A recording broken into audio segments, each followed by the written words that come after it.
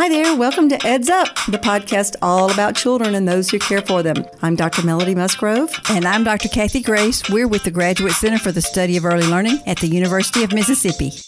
All right, Kathy, today on Eds Up, we are so happy to have Sarah Zaske, the author of the book Achtung Baby.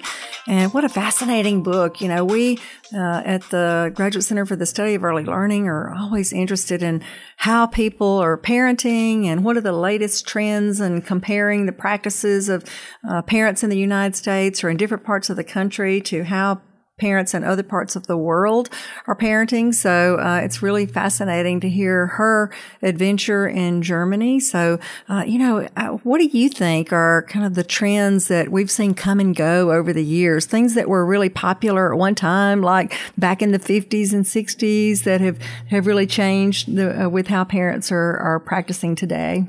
Well, I think that there is a growing body of research that tells us a lot about American parents. And now I believe that there is a new term that they're now assigning to parents called the lawn-mowing parent. I've heard of the helicopter parent, but I haven't heard of the lawnmower parent. What is that? The lawn-mowing parent is the one who makes sure that there is absolutely no challenge or barrier for that child to encounter. They just mow right over. So therefore, the children have a pretty easy life in terms of their schooling, not so much so when they get ready to join the adult community of this culture. But helicopter parents, as you remember, were kind of those that twirled around and from a distance at least, but made sure that they could intervene if necessary. Well, I think lawnmower parents are more aggressive in that they just wipe out the challenges before the child even gets there. So therefore, the child has no skill development on how to solve problems or how to cope with maybe disappointments that they would experience as they grow up into the real world. So I think that what we're going to hear right now may be contrary somewhat to what the new terms are in this country. Welcome, Sarah. Thank you for having me on. Yeah, thank you for being with us. So, Sarah, if you'd take just a second and kind of introduce yourself and tell us about your background.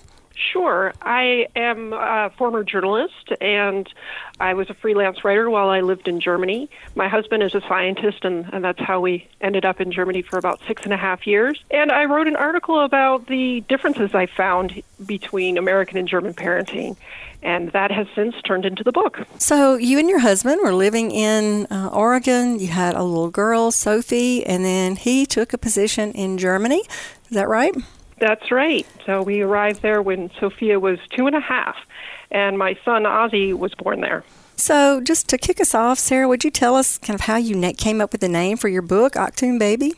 Sure. So I arrived in Germany with not a lot of German language skills, but I did know the word Achtung from the U2 album, and I knew it meant watch out or attention. So I found myself often saying that in Germany as my kids did things I thought were dangerous, especially one time they were riding through the streets on their bikes awfully fast on the sidewalk, and so far ahead of me, I was running after them, and I yelled, Achtung, kids! And, they looked at me like, I'm not sure what's wrong with her. But they did eventually stop. And so when I went to write the book, I chose that because my fear often took the form of me saying Achtung, which is actually kind of inappropriate. German parents don't say that often. They say Vorsicht, which is much softer, more like, be careful or watch ahead of you. So it was to highlight, I think, my Americanness in Germany. Interesting. So, I think most Americans, Sarah, would say that they want to raise, strong, resilient, independent children. Yet in the book, you say that our parenting norms don't really support that outcome. What is so different about the parenting styles of German parents in contrast to those of parents in the U.S.? Well, in order to to raise kids who are independent, you actually have to give them the chance to be independent. I mean, that sounds obvious, but it's actually very hard for us Americans because we're so focused on safety that we think we have to watch our kids all the time. But what German parents do that we do not do is they teach their kids to do things away from them, particularly to walk to school by themselves, to go play in a playground by themselves. They also teach them to use things that we would consider dangerous for young kids, like to use a knife to cut food at even an age of 4 or 5. Yeah. Or they actually teach kids to light matches instead of saying, don't ever play with them. So interesting. Since you mentioned walking to school and the playground, I think in the book you said that they really don't drive their children to school there. Here we're accustomed to having the parent pickup line that is around the block and is just kind of a fixture of of schools here in the U.S. and there that they expect children to walk or bike to school. Is that right? Absolutely. In fact, I was specifically discouraged from driving my child to school, mainly because it would cause a traffic jam. They don't really have the area for it. But the idea of children walking to school in first, second grade is really when they begin, is to give the kids a chance to learn independence and learn their way through the neighborhood. And it's done quite deliberately. The school even teaches the kids a course in traffic safety at the end of first grade. And then after that, the parents were supposed to let the kids start to try it. Over the last 20 years, I'd say in the U.S., we've really seen early childhood education, and I guess all of education, become much more focused and on academic achievement, and we push children, it seems, harder and harder, younger and younger. Yet American children still trail behind a number of other industrialized nations, including Germany, in many areas. So what are they doing in Germany that we're not doing here? Are they starting them to school even earlier or pushing even harder? Are they being more aggressive at teaching children academic skills? What are they doing differently? Well, I actually saw the exact opposite, which I thought was surprising. Germany is the land that invented kindergarten, but their kindergarten is all play all the time. There are no worksheets or early reading skills being deliberately taught. The idea behind that is that it's best for kids at the young ages to learn social skills and self-control and to learn how to engage their curiosity, and those are the basic skills they need for starting elementary school. And this carried on a little bit even into elementary school. There's a lot of emphasis on play and on project learning and self-directed learning. And I think what this does is it gives the kids a very good foundation for when school gets a lot harder, which it does in Germany about, fourth or fifth grade.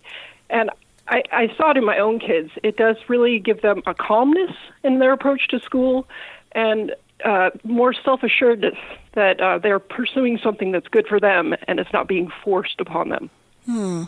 And in the book you pointed out that there are some activities that they're engaged in kindergarten and in daycare even, that we would consider to be very unusual for children of that age. Could you talk about some of the things that children do, some of the activities they're engaged in school and in daycare that we would consider to be really kind of unusual? Sure. I think one of the most shocking things to Americans is that my daughter and many German kids have an overnight at their Kita, which is another word for daycare center or preschool, at age 3 and 4. And it's an optional activity, but the idea is that they get a chance to be away from mom and dad, and isn't that exciting? And be with their friends and maybe even go to a camp. And surprisingly, my daughter at that age handled it quite well, though the next day she did sleep for 10 hours. Another interesting experiment that our Kita did was something called Toy Free Time, in which they took away all the finished toys for a period of 6 weeks to 3 months.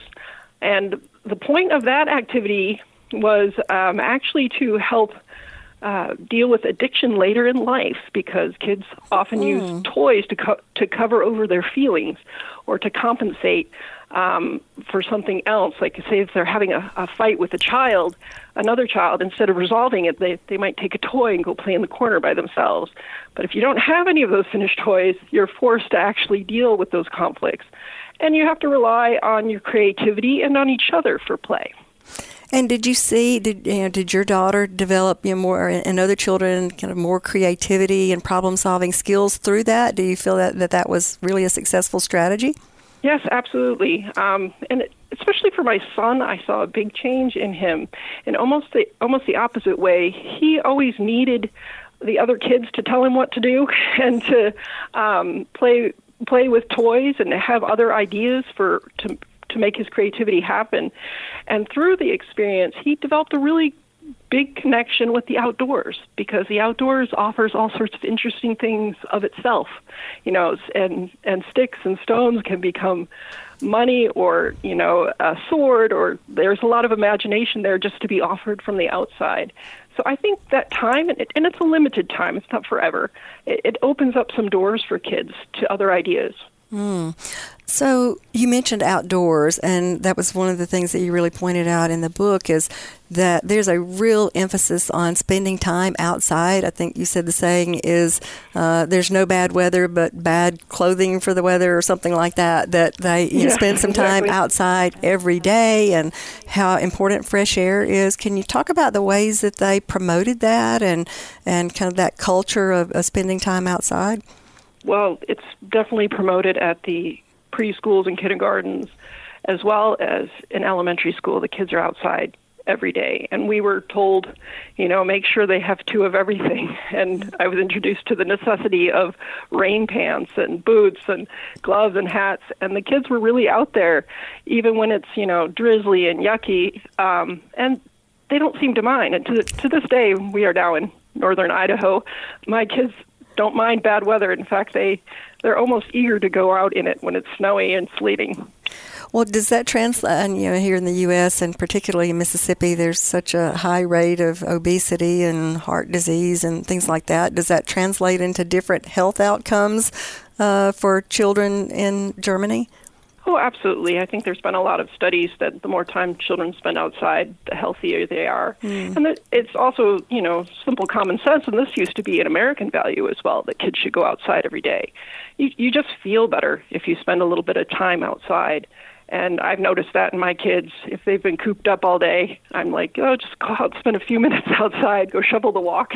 And they come in and they just feel physically better and emotionally better. A very interesting point I thought in the book, especially for us, here in Mississippi and across the country, is that you said spanking or corporal punishment in Germany is illegal, whether it's at home or at school. I think a lot of folks here would say, oh my gosh, that's going to translate into a whole bunch of ill-mannered, undisciplined kids who don't follow the rules and don't know how to follow the law. How did you see that? How did you see that work out in Germany? Well, at Arquita, they did not take harsh punishment in any manner, like even, strong words or getting sent to the principal. The way they often dealt with children's problems is to talk about it and to bring the kids aside and say, well, how do you think that makes the other kid feel? Or what would you do if she was you?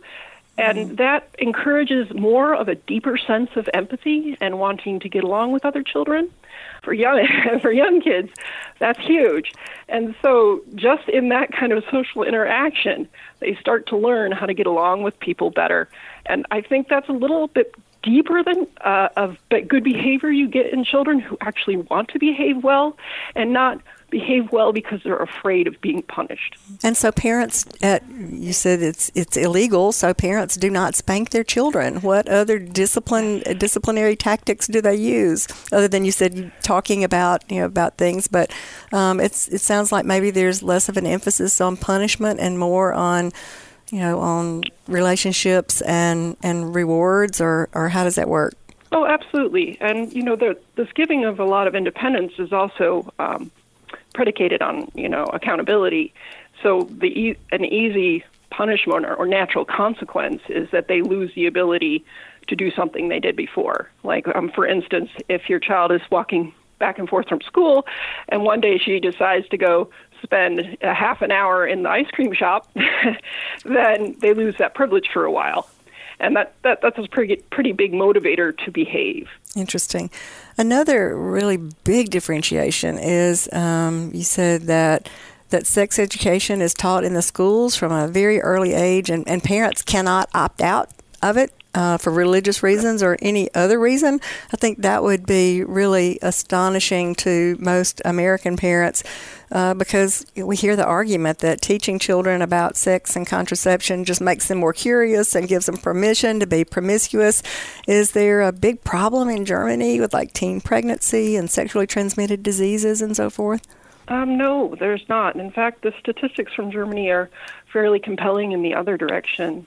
First of all, there's no greater promiscuity among teenagers than there is in the U.S. The statistics are almost exactly the same. But the ones that are very compelling is that there's a much lower rate of teen pregnancy, much lower rate of teen abortion, and a lower rate of HIV incidence. And those, for me as a parent, whatever I may think about the morality of what my child does, those huge consequences, I would like to save them from that. Mm-hmm. We can deal with the morality issue on a different basis.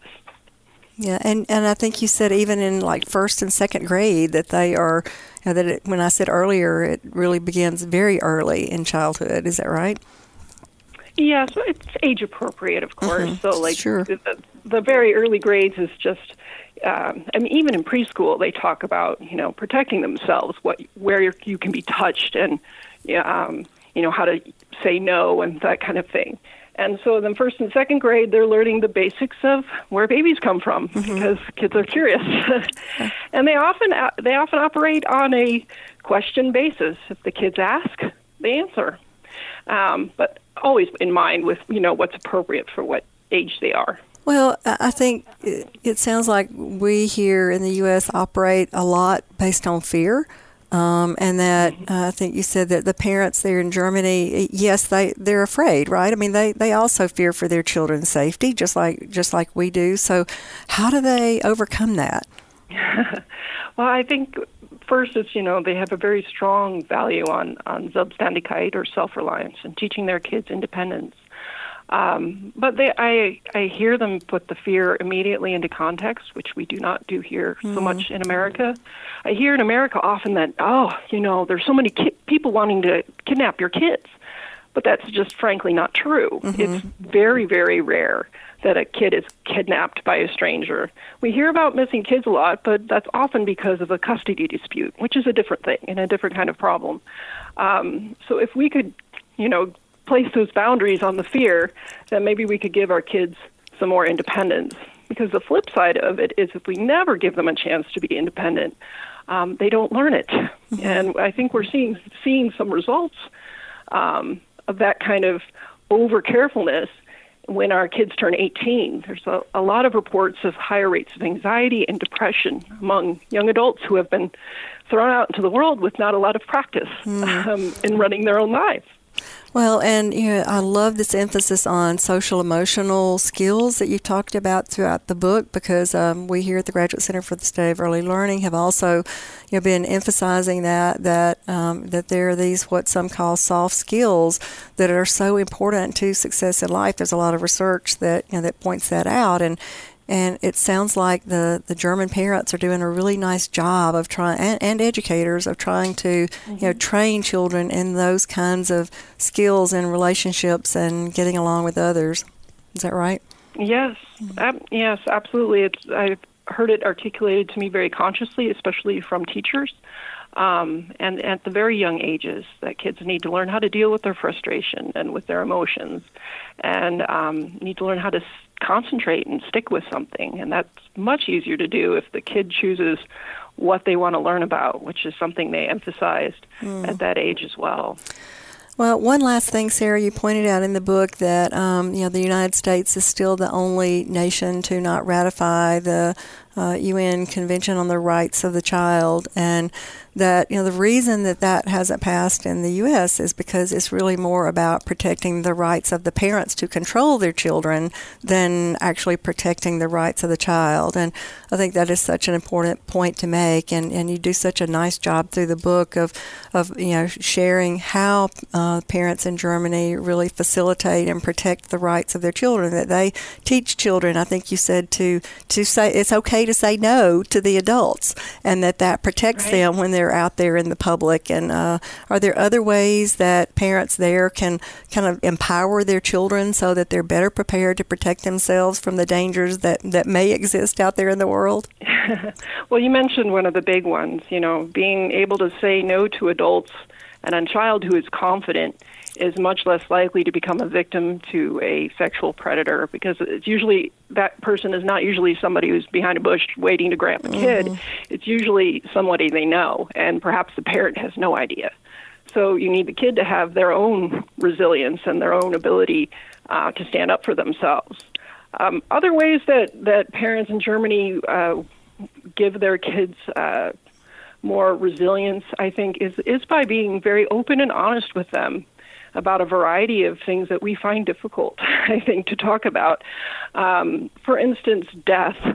My daughter actually had a death project in school in Germany, which was very interesting. But the whole idea is that this is a huge part of life, and children need to know the facts about it, or the things we can't discuss. Nobody really knows what happens when we die. But just bringing it up and talking with them about it, they're going to experience death at some point in their life, and they may have already.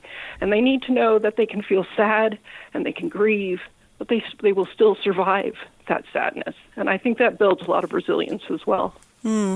Fascinating. Sarah, thank you so much for joining us today. Oh, thank you for having me again. Wow, Kathy, that was really compelling, looking at the differences in parenting in the United States versus Germany. And, I think all parents would say that they want their children to be, resilient and independent. But, Sarah really pointed out that some of the things that we do don't promote independence, that we actually are hindering our children's development in terms of independence. What do you think? Well, I think part of it is that we have had ingrained in us as children and now as parents that safety is critical, and that we have to be very careful that we don't hurt ourselves, or that a parent is negligent perhaps if they are a little less restrictive in some of the activities that they allow their child to do. And it's well-intended motives. It's just that we want to keep them safe. Many years ago when I was in England and I was visiting some of the British infant schools, I was taken by the fact that the children could, if you would, change buildings, that these children were 3, 4, 5, they could change buildings without being accompanied by adults, because this was all in an open courtyard and there was a wall around the big facility, but they had a lot more freedom to move about and to discover different aspects of the environment that the teachers had set up for them. But they were still a little more independent, even at that age, than what we see in many cases in our country. Kathy, you and I, of course, both lived and worked in D.C., and during my time there, I remember a couple of parents from Maryland that were arrested for practicing what they called free-range parenting. They allowed their children to walk home from a park. And some neighbors called the Department of Human Services and the police department and said that they were being negligent. And they were actually arrested. Now, they were acquitted on the charges. But again, I think that just speaks to this real heightened awareness that we have in our country that, we're supposed to be hovering over our children every moment and protecting them, as you said, from every harm, maybe that lawnmower parenting. And I think, Sarah's book and this interview kind of point out that if we really want to trust our children to grow up to be independent, we need to help them be independent and do things independently as children. So I think this is a good kind of wake-up call for all of us. Achtung Baby.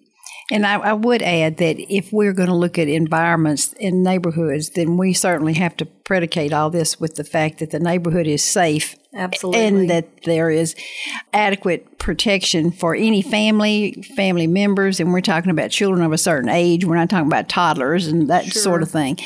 And I think that back to where we are as families in this country, are we looking at the community of families so that as a community of families, we ensure that we have safe spaces and that we have opportunities for our children to interact and engage and not be fearful of some terrible violent act that would come their way. So I think that we have to look at the differences in some of the countries that, like in Germany, and what their responses are to community safety and what their expectations are and what is not necessarily the case maybe over here in some of our communities. And so I think it also has to do somewhat with social issues in this country. Yeah, well, that's a really good point, because there's no question that in some communities, allowing children to roam freely could be very dangerous, and there's no question about that. So, I think the point is that the parents in Germany are doing this very purposefully. They've taught their children how to get about in the community, how to be safe, and then they allow them to go shorter distances and then gradually, work up to longer distances. So, I definitely think that we have to be conscious of the fact that some communities might not be safe, but again, not being fearful and not teaching our children that there's some kind of a boogie monster behind every corner that's about to grab our children and take them, but help them to learn to speak up for themselves, to be safe, and to teach them to be independent and resilient. I think that's a good goal that we should also ask our teachers in schools across this country to adopt as well. We like to end each podcast with a poem, and today's poem is from www.poets.org, and it's Mother Doesn't Want a Dog by Judith Viorst. Mother doesn't want a dog. Mother says they smell and never sit when you say sit or even when you yell. And when you come home late at night and there is ice and snow, you have to go back out because the dog has to go. Mother doesn't want a dog. Mother says they shed and always let the strangers in and bark at friends instead, and do disgraceful things on rugs and track mud on the floor and flop upon your bed at night and snore their doggy snore. Mother doesn't want a dog. She's making a mistake, because more than a dog, I think, she will not want this snake. So that is Mother Doesn't Want a Dog from www.poets.org. Please give your children the gift of poetry. We appreciate your joining us for this episode of Eds Up. We're always interested in stories about children and those who care for them. If you'd like to share your story, email us at edsup@olemiss.edu. Until next time. Bye-bye. Eds Up is a production of the Graduate Center for the Study of Early Learning at the University of Mississippi. The views and opinions of podcast participants are solely those of the individuals involved and do not necessarily represent those of the university, its employees, or any affiliated entity.